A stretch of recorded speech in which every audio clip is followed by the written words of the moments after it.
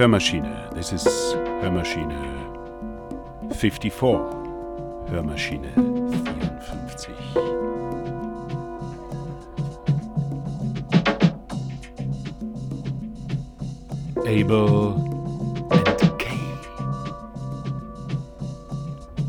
Abel und Cain.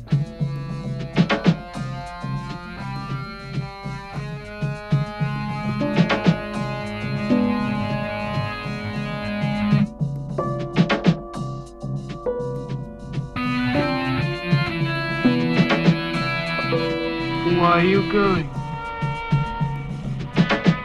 Don't you find enough to interest you here?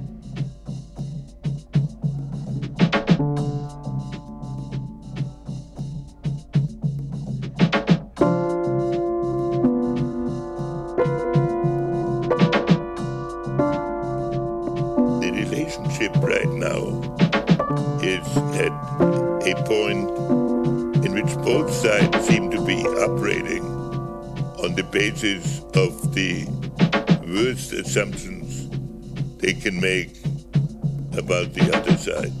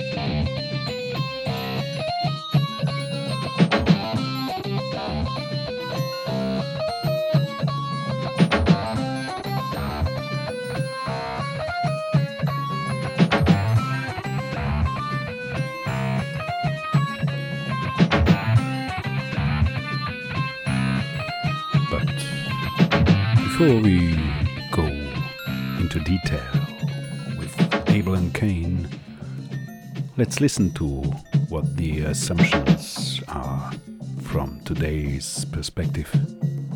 I think that President Xi's speech was of fundamental significance. It laid out a concept for globalization and some specific challenges and roads to a solution. But to me, the most important aspect was that it was an assertion by China of of participating in the construction of an international order. One of the key problems of our period is that the international order with which we were familiar is disintegrating in some respects, and that new elements from Asia and the developing world are entering it. What President Xi has done is to put forward a concept of international order in the economic field that will have to be the subject of conversation and the substance of the creation of an evolving system. And I would say to President Trump that one of the major achievements or impacts of President Obama was to withdraw America from some positions in which it was overextended, but also to create the fear that America was withdrawing from the world, even from places in which overextension would not apply and in which its contribution remains essential. So President Trump will have to find a definition of the American role that answers the concern of many parts of the world that America was giving up its indispensable role of leadership in some categories and major contribution in others, and to define where America can lead, where it must contribute, and in that process help on the creation of an international order.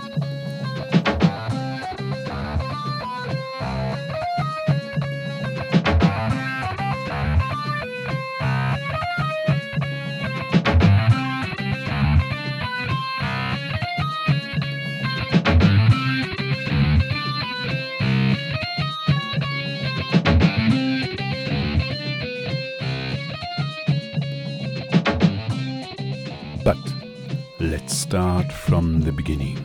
So open your Bibles to Genesis chapter 4. It says, Now Adam knew Eve his wife, and she conceived and bore Cain, and said, I have acquired a man from the Lord. Then she bore again, this time his brother Abel.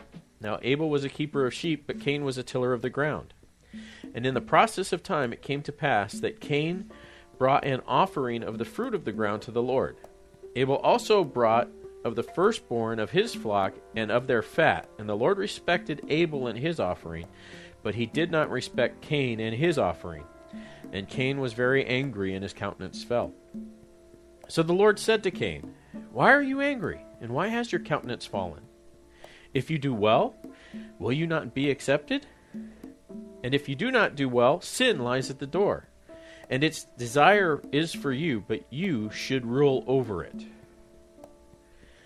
Verse 8, Now Cain talked with Abel his brother, and came to pass, when they were in the field, that Cain rose up against Abel his brother, and killed him. Then the Lord said to Cain, Where is Abel your brother?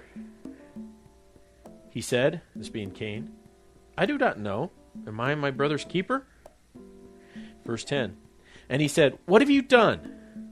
The voice of your brother the voice of your brother's blood cries out to me from the ground. So now you are cursed from the earth, which has opened its mouth to receive your brother's blood from your hand.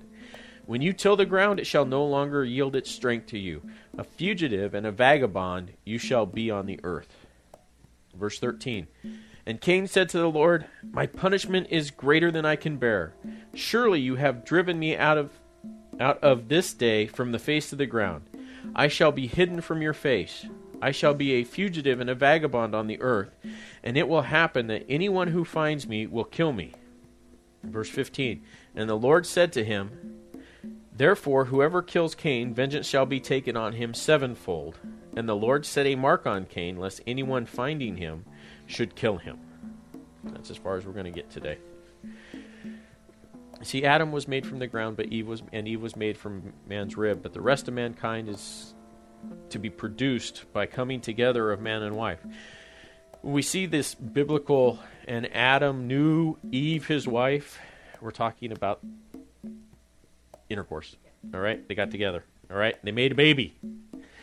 It's the first time we see this verse in the Bible, but that's what it speaks of.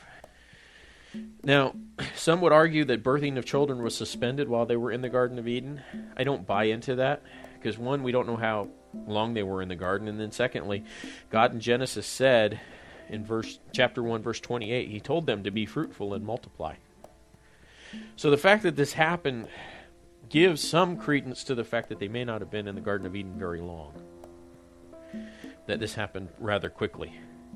Now, also, there's some interesting points. What did she name him? Her first son? Cain, right?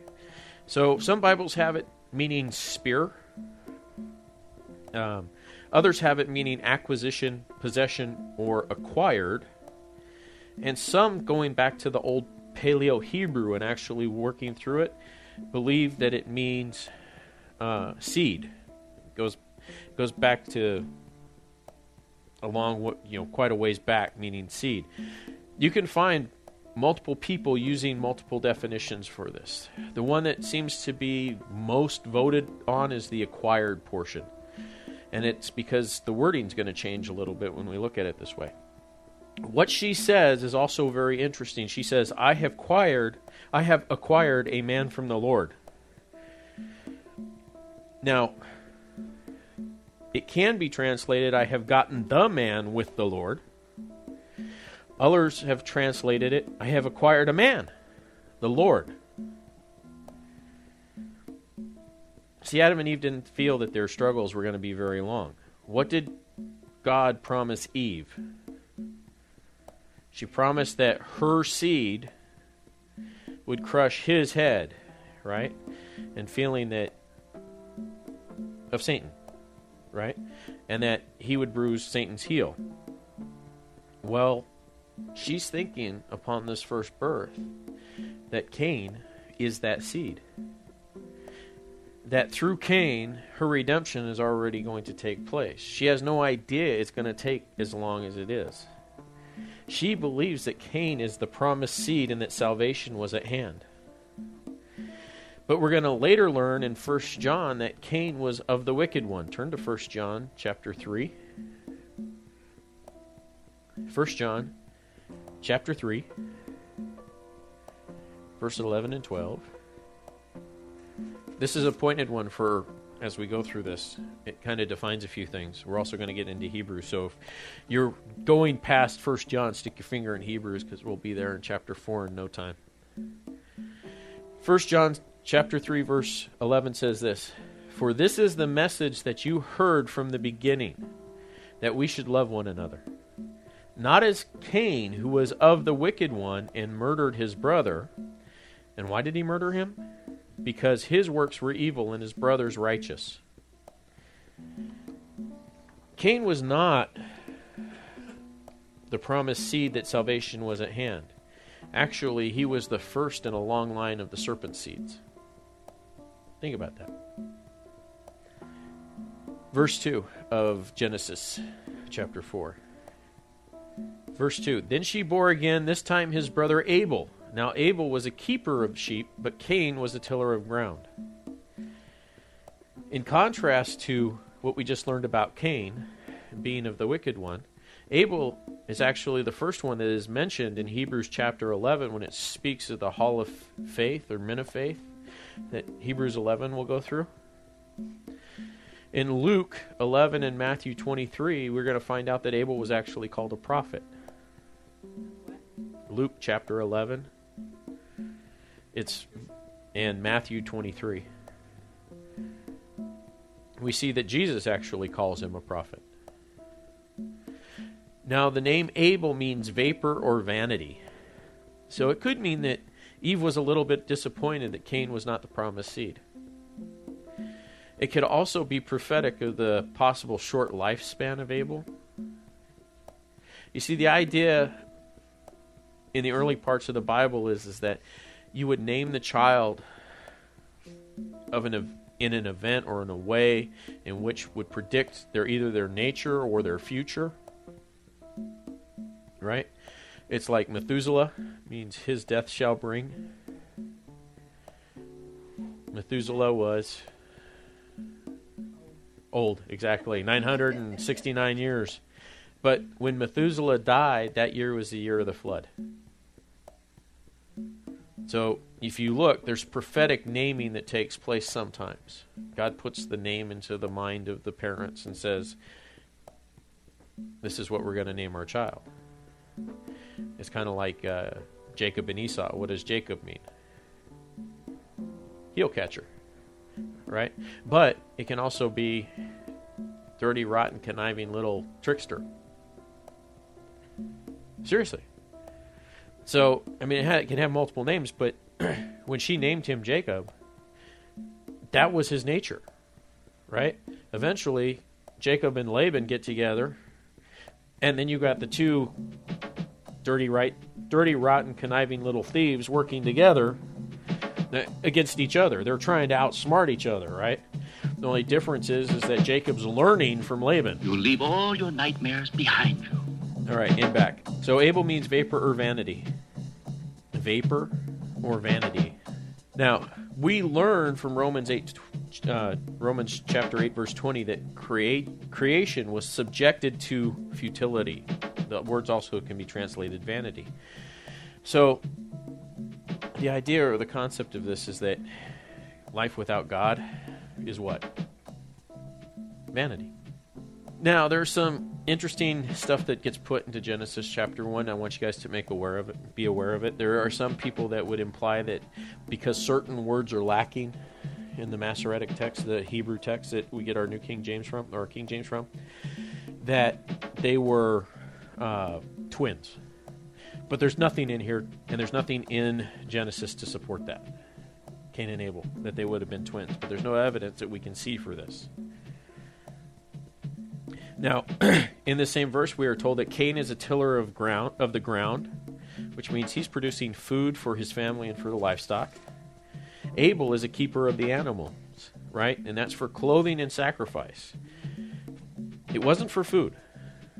No, because up until the time of the flood, after Noah lands on the mountains of Ararat, only then is flesh allowed to be consumed for food. There was no barbecue prior to the flood. No carne. No chicken. No nothing, all right? It was an all-vegetarian diet. The one thing I want you to see, though, is both are honorable professions. God's not cursing one and elevating the other. They're both noble and good professions. But here's something that we might be able to see an early connection, knowing what Cain's doing. The ground is cursed, right? So there is a possibility that knowing what was going to happen, Cain was identified with the curse on the ground because he was a tiller of the ground. They just throw that out there, and it was like, oh, that might be a neat one. Verse 3, and in the process of time, it came to pass that Cain brought an offering of the fruit of the ground to the Lord. So let's speak to offerings just for a moment.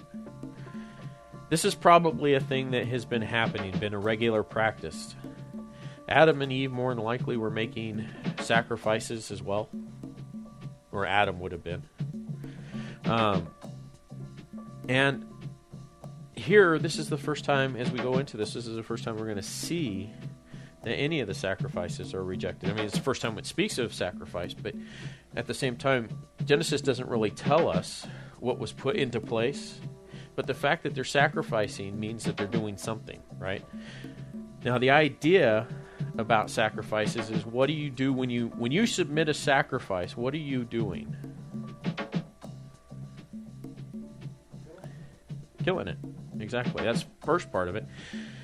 But the second thing is that you're admitting that you're beneath the person to which the sacrifice is taking place, right? In this particular case, you're not God and you're sacrificing to God. All right? So they've been doing this possibly for quite some time. Now, here we see what it's not really mentioned, so we're going to assume that sacrifice has been taking place prior to this. What we're seeing here is that this is the first sacrifice that gets rejected. But if they've been sacrificing all along, then it would seem that all of Cain's previous sacrifices were accepted. He's now an adult when this takes place. We're going to learn elsewhere that he was around 100 years old when all of this happened. Oh, he more than likely was giving sacrifices. So some will say that it was because that this was not a sin offering that this sacrifice wasn't accepted. That could be part of the reason. Because he was a tiller of ground, he may have had to trade for Abel for the sheep that he was going to use for the sacrifice. But there really are two camps to this. All right, there are some saying that it had to be an animal sacrifice and it had to follow Levitical law. But Levitical law also allows for grain sacrifices, the grain offerings. What we're going to find out is that the offering had very little to do with this. What really was, and we're going to find out in Hebrews chapter 11, verse 4, that the real problem with it was faith. Now, it's not noted here in Genesis what the procedures for these offerings were, but more than likely, Cain knew what they were. And if he knew what those procedures were, then more than likely Cain disobeyed that procedure as well. Now, back to verse 3. So, literally it says, in the process of time means at the end of days. Now, we're not sure what this is. Is this days being a week, or is it a year, or is it an infinite amount of time, or an indefinite amount of time? Is it meaning the Feast of First Fruit? Well, think about it. There's been no seasons yet, right? God created the earth, and it was still doing the thing where the mists were coming, and then they were going back. They were coming up at night, watering the fields and everything, and then they were going back. There was water that flowed from underground springs. Remember those? Everything came out of Eden. More than likely camped out there. That's where the animals got the waters from. But they were still in this imperfect bioenvironment that was slowly starting to decay. When it really changes is after the flood. But right now, I want you to think of it as still, God said everything was good. And then in that everything that's good, he placed Eden where they were before. Now they're outside of where everything was good. But we know that it's still, things are going well for them. We don't know what the end of days is. It can be an indefinite amount of time. We just don't know. But either way, there were offerings being presented. Now, Cain's offering was a grain offering, and like we said before, not all offerings required a sacrifice of an animal. But a sin offering, according to Leviticus, did. Now, here you also see to the Lord, and the Lord is in capitals, L-O-R-D. That means Yahweh. Y-H-W-H. Whenever you see L-O-R-D in capital letters, it's speaking of the personal name of God, which was Yahweh. Now, many believe that the first altar to the Lord would have been placed probably at the opening of the Garden of Eden, which was guarded by the cherubim and a flaming sword. The thing that I want you to notice here is that God's presence is still with man. He didn't leave him.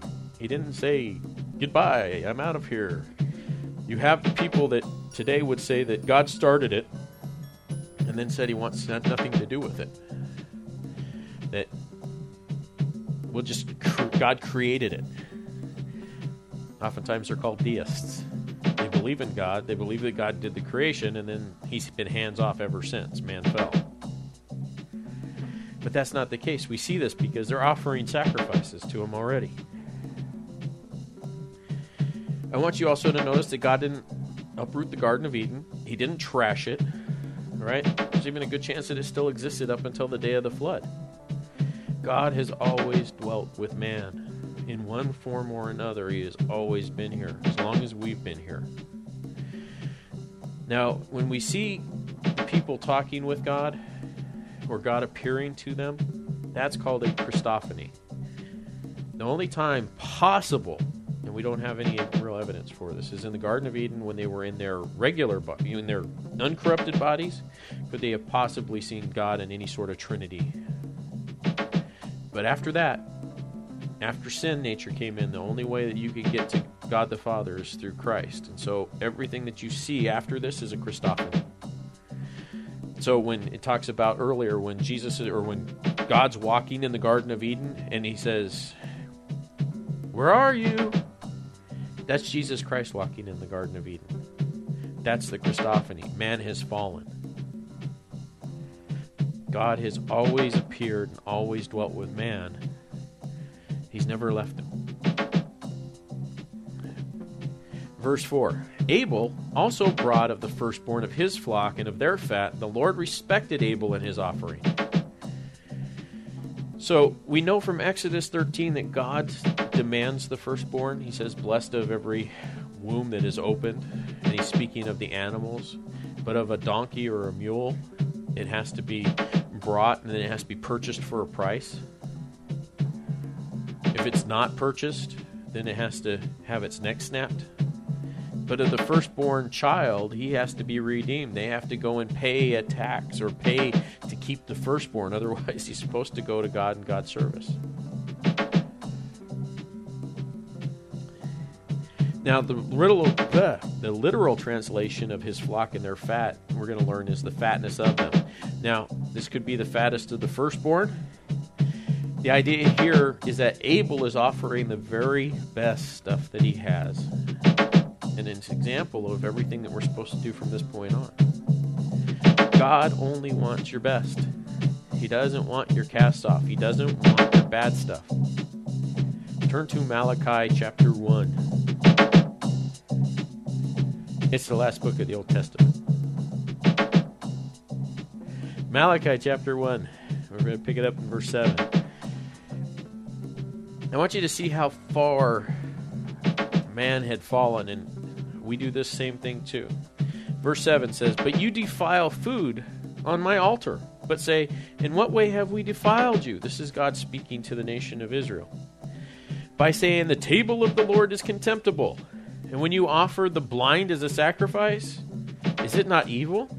And when you offer the lame and sick, is it not evil? Offer it then to your governor. Would he be pleased with you? Would he accept you favorably? So says the Lord of hosts." If somebody were to come to your house, let's say a president you respected, and you have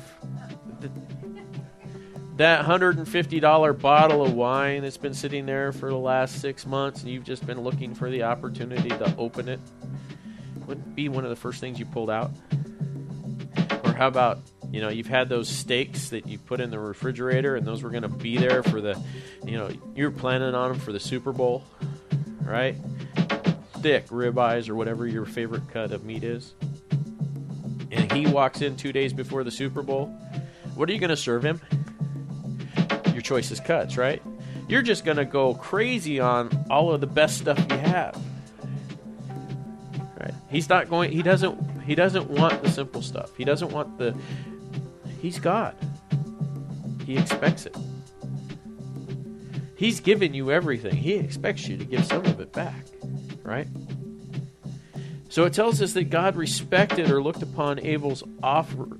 The idea here is that when he did it, there's a number of commentators that say that it was consumed. That Cain's wasn't. It was left there. That's how he knew it wasn't approved. But Abel's was. It's expected that it was done by fire from heaven or a flaming sword. Pulpit commentaries. Found that one. All right.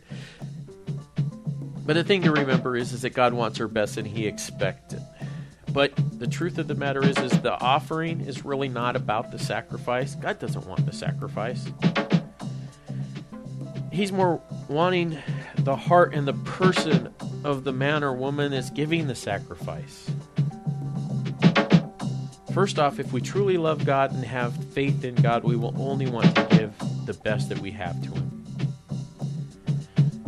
And we'll also also do it in an obedient way. We will give it to him in a way that God wants us to give it to him, the way that he's outlined, and we would follow those steps. The acceptance of the sacrifice was a sign of the righteousness of the individual that was now being imputed upon them. If the sacrifice was accepted, then the person was forgiven, and in that he was declared righteous, not by man, but by God. But if the offering was rejected, then is the person righteous? But let's stop here and go to the Middle East right now with Mr. Kissinger. That when we talk about international order, there are various components that have already a structure, and they are acting on interaction with each other.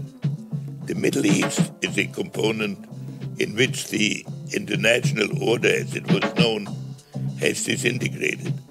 The states that formed the international system in the Middle East are themselves, several of them dissolving, as we are seeing to some extent in Syria and in Libya and even in Iraq. So first is the impact of the various elements in the Middle East on each other. There are a series of revolutions that are going on simultaneously and that are not always concurrent. There is the upheaval against established states. There is the religious conflict between Shia and Sunni and other religious groups. There is the impact of outside countries on the situation.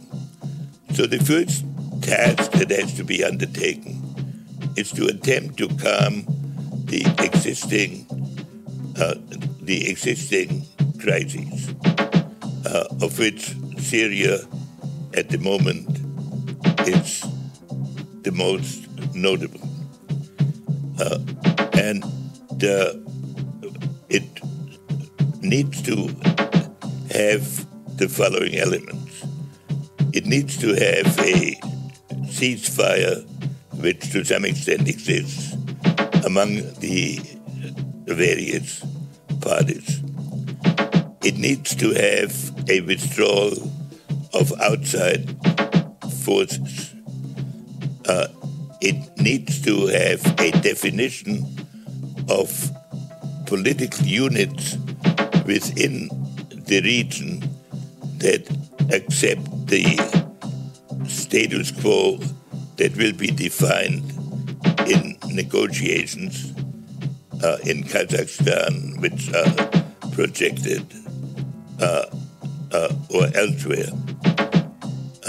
This is the first requirement. The second requirement is to prevent the region from being dominated by one of the parties that is capable or thinks that it's capable of achieving military dominance. And in that respect, some agreement between Russia, the United States, and Europe in some form would be extremely important. I do not think it is possible to achieve universal peace in one negotiation. The first step that has to be taken is to restore an equilibrium and to have it guaranteed by countries that are willing to act concurrently and for the same objective.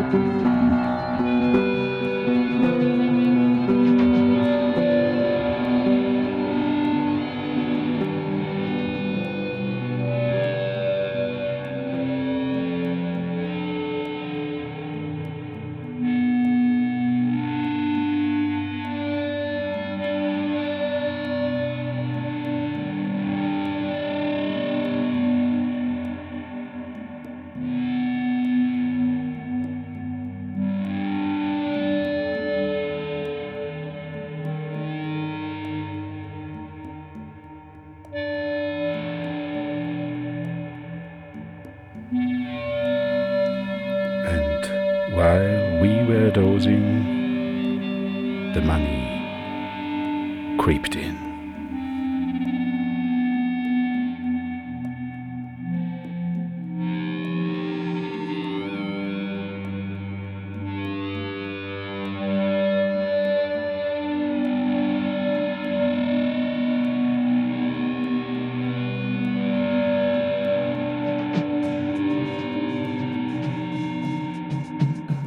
In 1975, there was a confrontation between two powerful men in the capital of Syria. One was Henry Kissinger, the US Secretary of State. The other one was the president of Syria, Hafez al-Assad. The battle between the two men was going to have profound consequences to the rest of the world. President Assad dominated Syria. The country was full of giant images and statues that glorified him. He was brutal and ruthless, killing or imprisoning anyone he suspected of being a threat. But Assad believed that the violence was for a real purpose. He wanted to find a way of uniting Syria and using that power to stand up to the West. He wanted to unify the Arabic countries. Kissinger was also ruthless. So why did God not respect Cain's offering? Because it was not given in faith. And since his offering wasn't consumed, Cain became angry. But the problem was, who did he become angry with? Well, first he's angry with Abel, but who else is he angry with? God, right? His countenance fell. Does this mean that going into this, that Cain's heart was any less pure than Abel's heart? Does it mean that Abel was more righteous than Cain, going before God to offer the sacrifice? No, it wasn't. I mean, what was the purpose of sacrifice? Right. For sin, right? In order to cover sin. The difference between the two was faith. When they came together, and they did this at the altar, Abel's was taken because of what Abel's heart was. Cain's wasn't. Kissinger believed that history had always really been a struggle for power, and also between groups and nations. But what Kissinger took from the Cold War was a way of seeing the world as an interconnected system, and his aim was to keep that system in balance and prevent it from failing. With all the dislocations we now experience, there also exists an extraordinary opportunity to form for the first time in history a truly global society, carried by the principle of interdependence.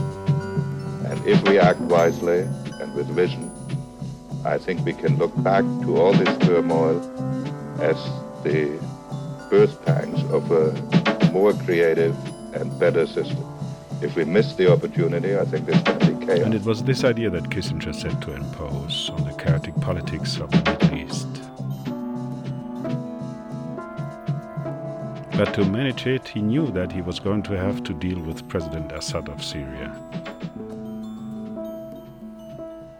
President Assad was convinced that there would be a real and lasting peace between the Arabs and Israel if the Palestinian refugees were allowed to return to their homeland. Hundreds of thousands of Palestinians were living in exile in Syria, as well as in Lebanon and Jordan. Have you found that the Palestinians here want to integrate with the Syrians at all? Oh, no, never. They don't want not here or neither in Lebanon or in Jordan, never. No, because they want to stay as a whole, as a Palestinian.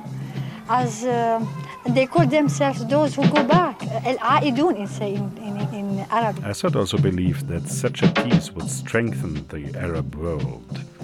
But Kissinger thought that strengthening the Arabs would destabilize his balance of power.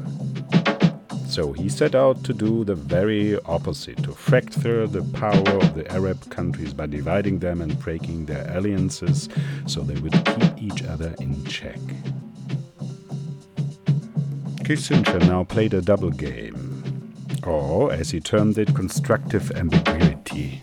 In a series of meetings, he persuaded Egypt to sign a separate agreement with Israel, but at the same time he led Assad to believe that he was working for a wider peace agreement, one that would include the Palestinians.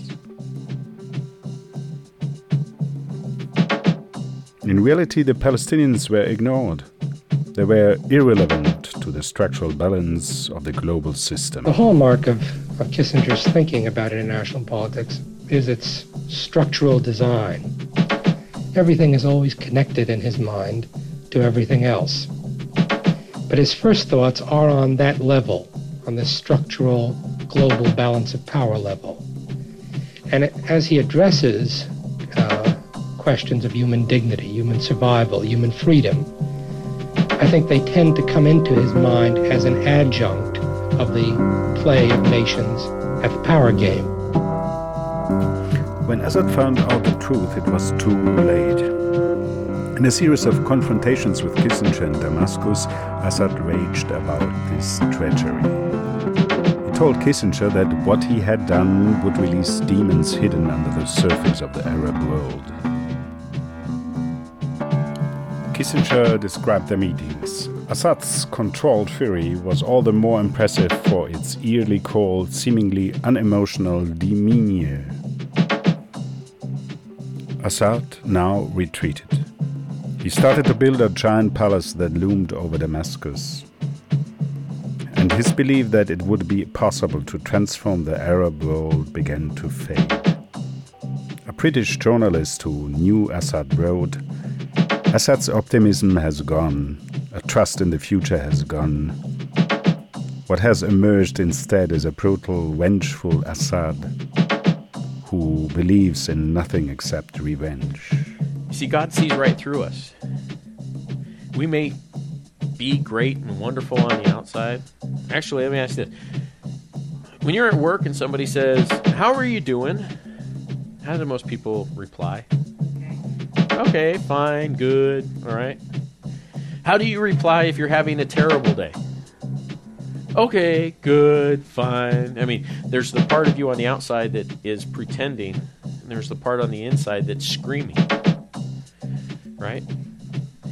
But you can't hide that from God. He sees right through it. By ourselves, we're nobody. Nobody whatsoever. It is when Jesus is in you that he is somebody, but you're not. It has not and never has, it has never been about you. It's about God. Right? We're told that God desires mercy, not sacrifice. Verse 6. So the Lord said to Cain, "Why are you angry, and why has your countenance fallen?" Do you think that God doesn't know? You think that, oh, I'm doing okay, yet he's doing the screaming inside, going, "How could you hurt me like that, not take my sacrifice?"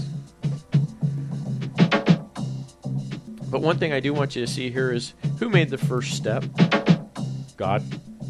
All right? You see, God knows what's wrong. What he's wanting is for Cain to confess. He's wanting for Cain to have that dialogue with him. But we don't see Cain answering at all. In verse 7 it says, "If you do well, will you not be accepted? And if you don't do well, or if you do not do well, sin lies at the door, and its desire is for you, but you should rule over it." God knows his heart at this particular point in time. Actually, he knew us all along. But I want you to see here what just happened. We see God's compassion and love for those that have sinned. He says, "If you do well, will you not be accepted?" This is happening after the fact Cain already screwed up.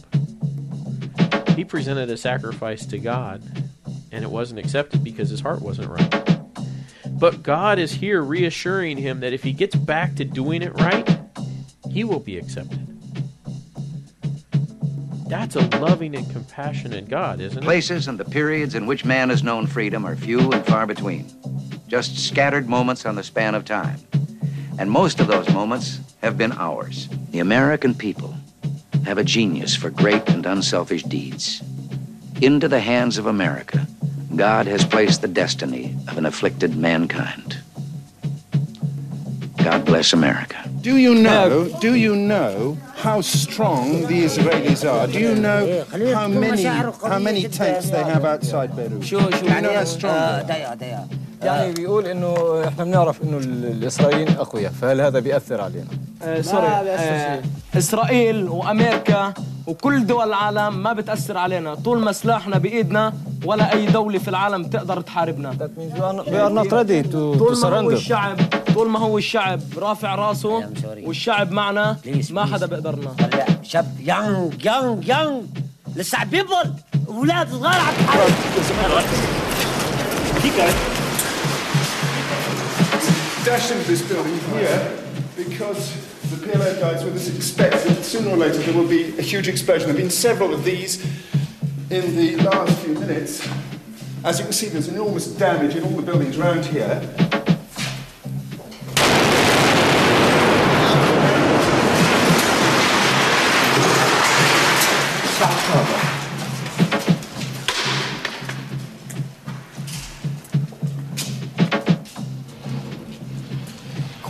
Quick.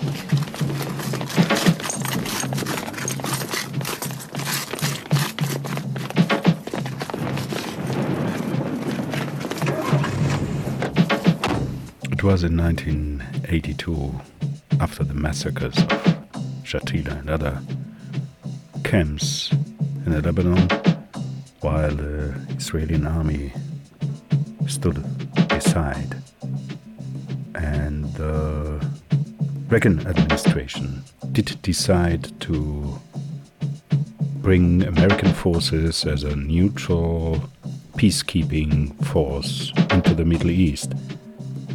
But Assad did understand that very differently.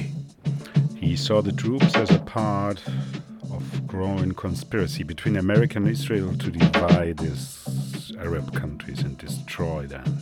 Assad decided to get the Americans out of the Middle East. And to do this, he made an alliance with a new revolutionary force of Ayatollah Khomeini's Iran. And what Khomeini could bring to Assad was an extraordinary new weapon that he had just created. It was called the poor man's atomic bomb. Ayatollah Khomeini had come to power 2 years before as the leader of the Iranian Revolution, but his hold on power was precarious, and Khomeini had developed a new idea of how to fight his enemies and defend the revolution. Khomeini told his followers that they could destroy themselves in order to save the revolution, providing that in the process they killed as many enemies around them as possible. This was completely new, because the Quran specifically prohibited suicide. In the past, you became a martyr on the battlefield because God chose the time and place of your death. But Khomeini changed this. He did it by going back to one of the central rituals of Shia Islam. Every year, Shiites march in a procession mourning the sacrifice of their founder Hussein.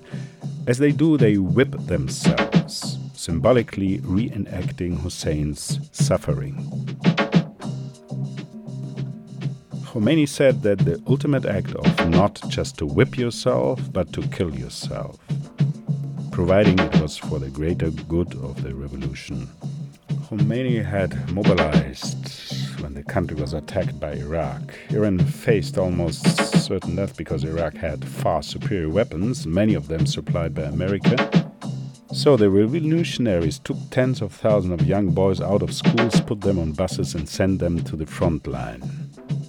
Their job was to walk through the enemy's minefields, deliberately blowing themselves up in order to open gaps that would allow the Iranian army to pass through unharmed. This human sacrifice was commemorated in giant cemeteries across the country. Fountains flowing with blood-red water glorify this new kind of martyrdom. And it was this new idea of an unstoppable human weapon that President Assad took from Khomeini and brought to the West for the first time. But as it traveled, it would mutate into something even more deadly. Instead of just killing yourself, you would take explosives with you into the heart of the enemy and then blow yourself up, taking dozens or even hundreds along with you.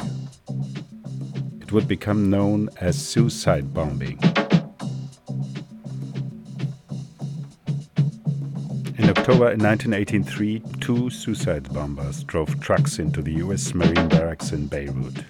The massive explosions killed 241 Americans. The bombers were members of a new militant group that no one had heard of. They called themselves Hezbollah, and although many of them were Iranian, they were very much under the control of Syrian and the Syrian intelligence agencies. President Assad was using them as his proxies to attack America. It was seeing something move that took me out of my trance. And then I recognized, oh yes, Marines were in that building. A lot of Marines were in that building. And that's when I ran down, and it was a black Marine. He looked white. The dust had just covered him. I mean, it tells us that we're going to screw up time and time again. But if we get back to what God has to say and doing what God's will is, that if you do well, will you not be accepted? The same applies to us today. This is the first time we see the word sin used in the Bible. The Hebrew word is chattah. C-H-A-T-T-A-H. That's the English way of doing it. What it means is it's missing the mark, like an archer that misses the center of the target when he shoots an arrow. The idea behind it is missing the mark. Sin, being defined for the rest of the Bible, is missing the mark. Who sets the mark? God. Whoever carried out yesterday's bombings, Shia Muslim fanatics, devotees of the Ayatollah Khomeini, or whatever, it is Syria who profits politically. The most significant fact is that the dissidents live and work with Syrian protection. So it is to Syria, rather than to the dissident group's guiding light, Ayatollah Khomeini of Iran, that we must look for an explanation of the group's activities. Destabilization is Syria's Middle Eastern way of reminding the world that Syria must not be left out of plans for the future of the area. There are no words that can express our sorrow and grief over the loss of those splendid young men and the injury to so many others.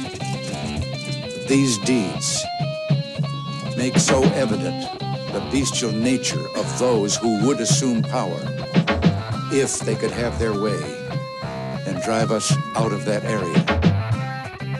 But despite his words, within 4 months, President Reagan withdrew all the American troops from the Lebanon. The Secretary of State, George Shultz, explained, "We became paralyzed by the complexity that we faced," he said. So the Americans turned and left. For President Assad, it was an extraordinary achievement. He was the only Arab leader to have defeated the Americans and forced them to leave the Middle East. He had done it by using a new force of suicide bombing, a force that was going to spread with unstoppable power. But at this point, both Assad and the Iranians thought that they could control it. What gave it this extraordinary power was that it held out the dream of transcending the corruptions of the world and entering a new and better realm.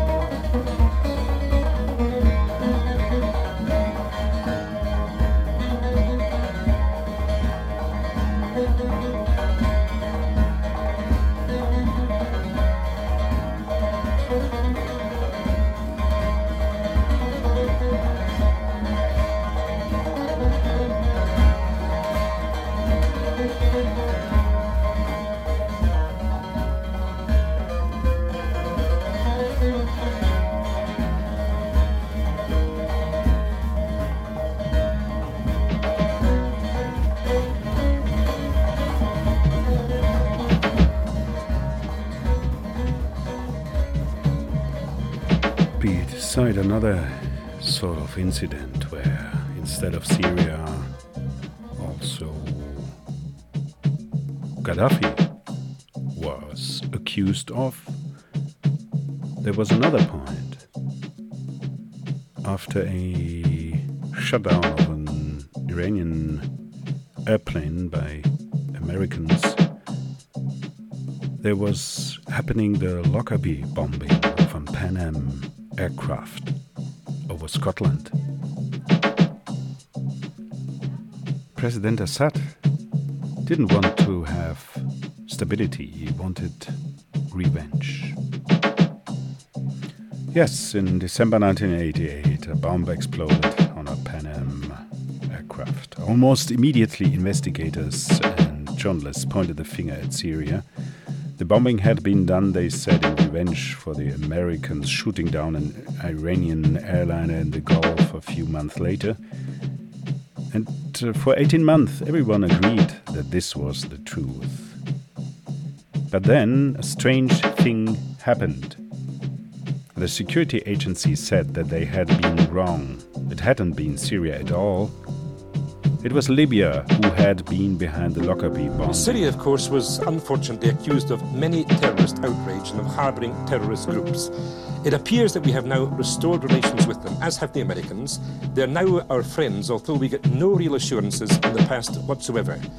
It strikes me as very strange indeed that many of the things we thought were previously the responsibility of Syria have now dramatically become the responsibility of Libya. Why are you going? Don't you find enough to interest you here? But Assad was not really in control, because he had released forces that no one would be able to control.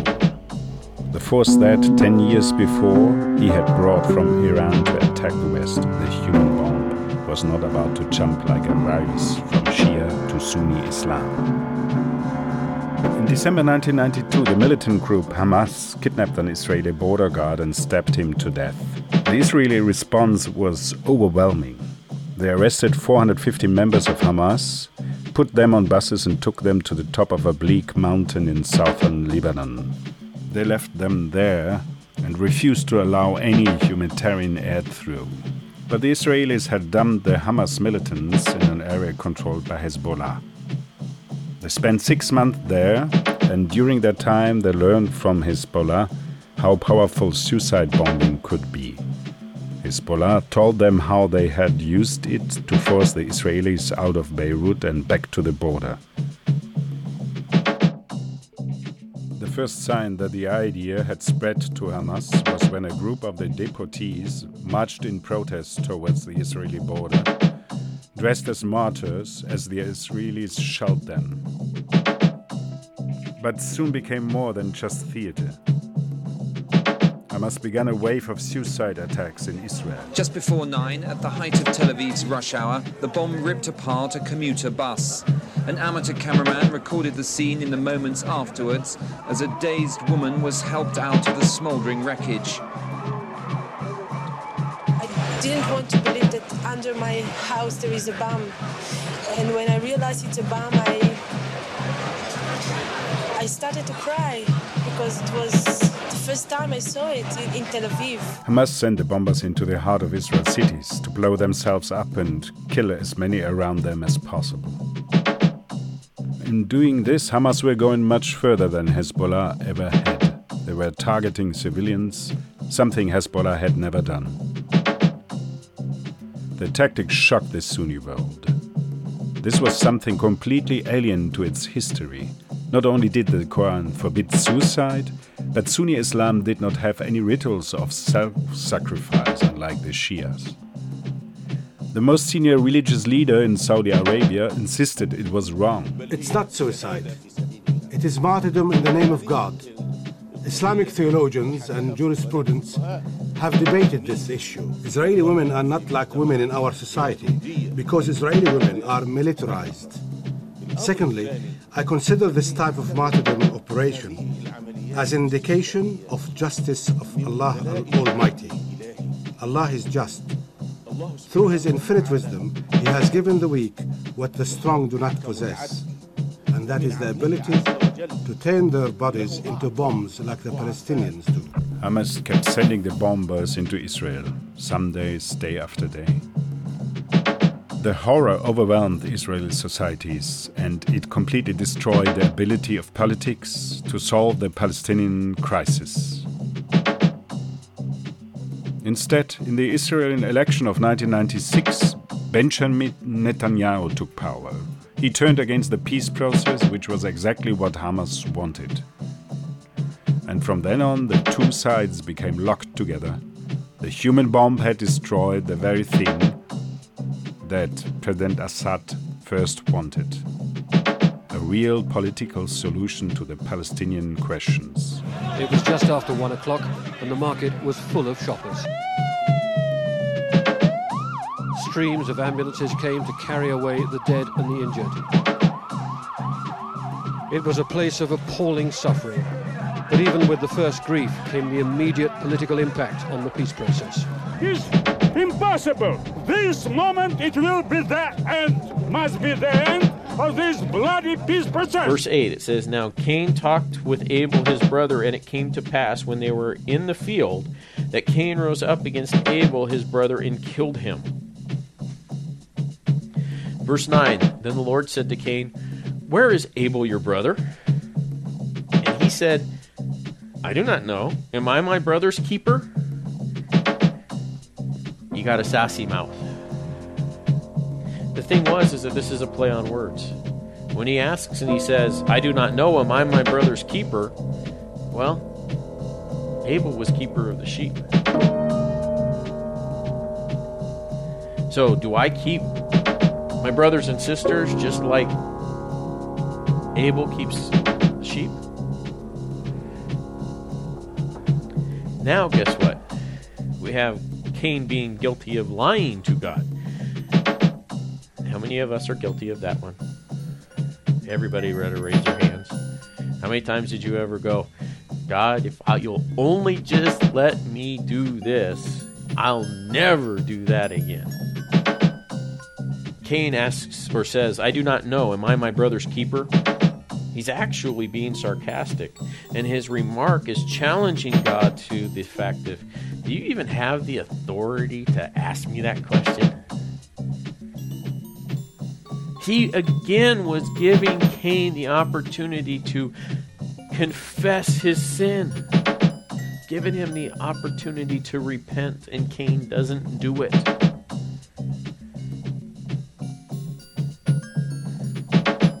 Earlier we see that verse 6, God asked Cain, why are you angry? It's an opportunity to confess. And then verse 7, God tells him, if you do well, will you not be accepted? Saying, hey, this is a little setback. We can move on from this.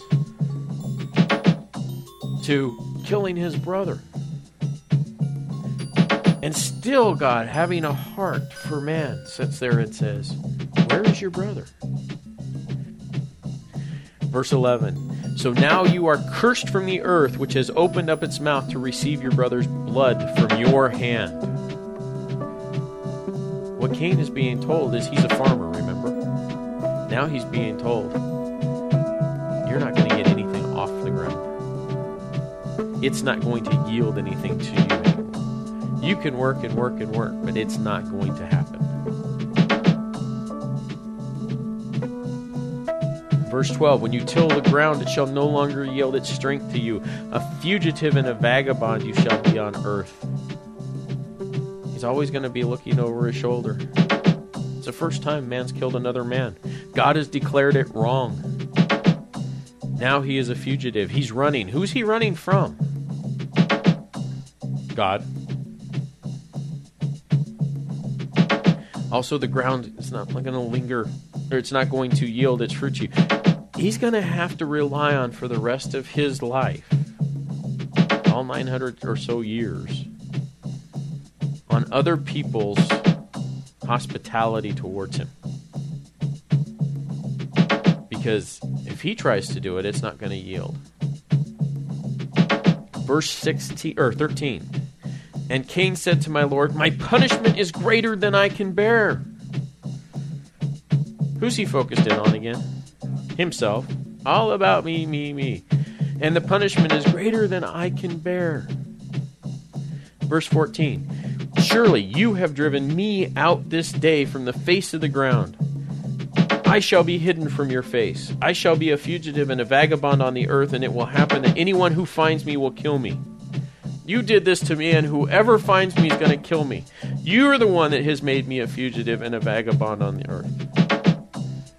In verse 15. Therefore, whoever kills Cain, vengeance shall be taken on him sevenfold. And the Lord set a mark on Cain, lest anyone finding him should kill them.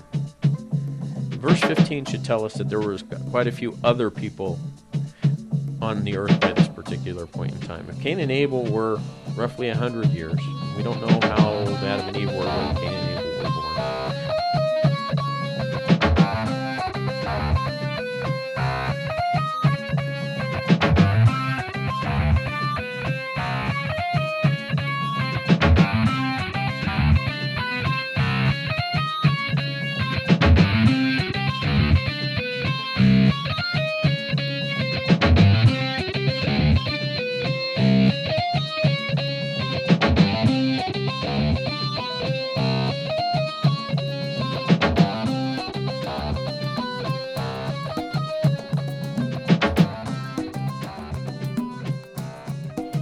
Hafez al-Assad had died in 2000.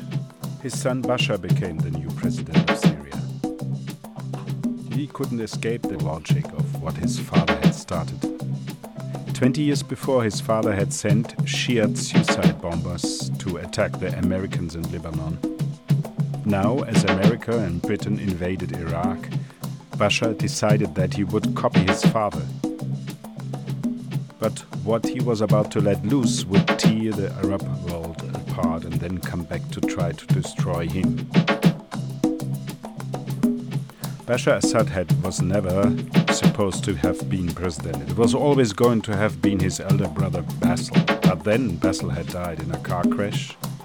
So now Bashar took over the giant palace that his father had built above Damascus. Up to this point, Bashar had not been interested in politics.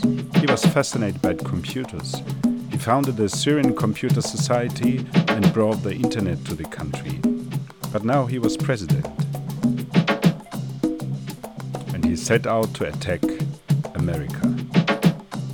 Bashar Assad was convinced that the invasion of Iraq was just the first step of a plot by the Western powers to take over the whole of the Middle East. He knew that the invasion had outraged many of the radical Islamists in Syria, and what they most wanted to do was to go to Iraq and kill Americans. So Bashar instructed the Syrian intelligence services to help them do this. Syrian agents set up a pipeline to begin to feed thousands of militants across the border and into the heart of the insurgency. And it grew. Within a year, almost all of the foreign fighters from across the world were coming through Syria. And they brought suicide bombing with them. The Americans estimate that 90% of the suicide bombers in Iraq were foreign fighters.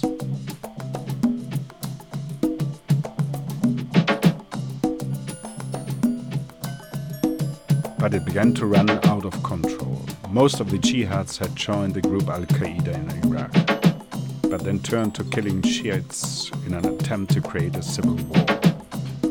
And the force that had originally been invented by the Shiites, suicide bombing, now returned and started to kill them.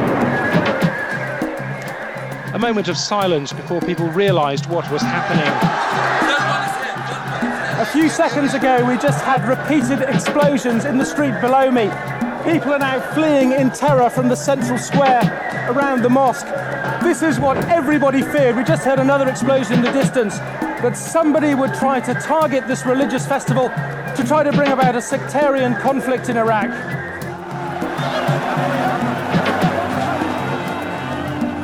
There was panic, a terrified stampede.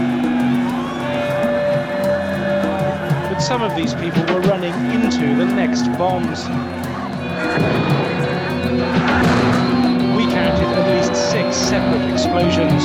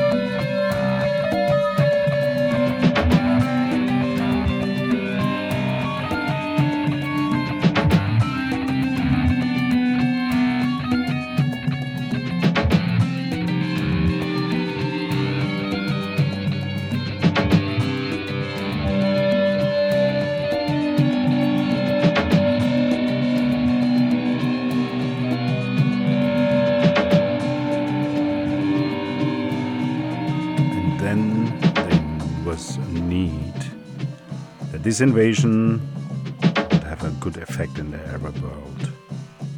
And it was made an extraordinary decision. They turned one of the most dangerous men in the world, Colonel Gaddafi, back into a new friend. But this is another story. It was the highest achievement of perception management. A man who had been created as a fake global supervillain was now going to be turned in a fake hero again. And everyone, not just politicians, would become involved. Public relations, academics, television presenters, spies, and even musicians were all going to help reinvent Colonel Gaddafi. It would show just how many people in the Western establishment had by now become the engineers of this fake world. But, as I said, this is another story.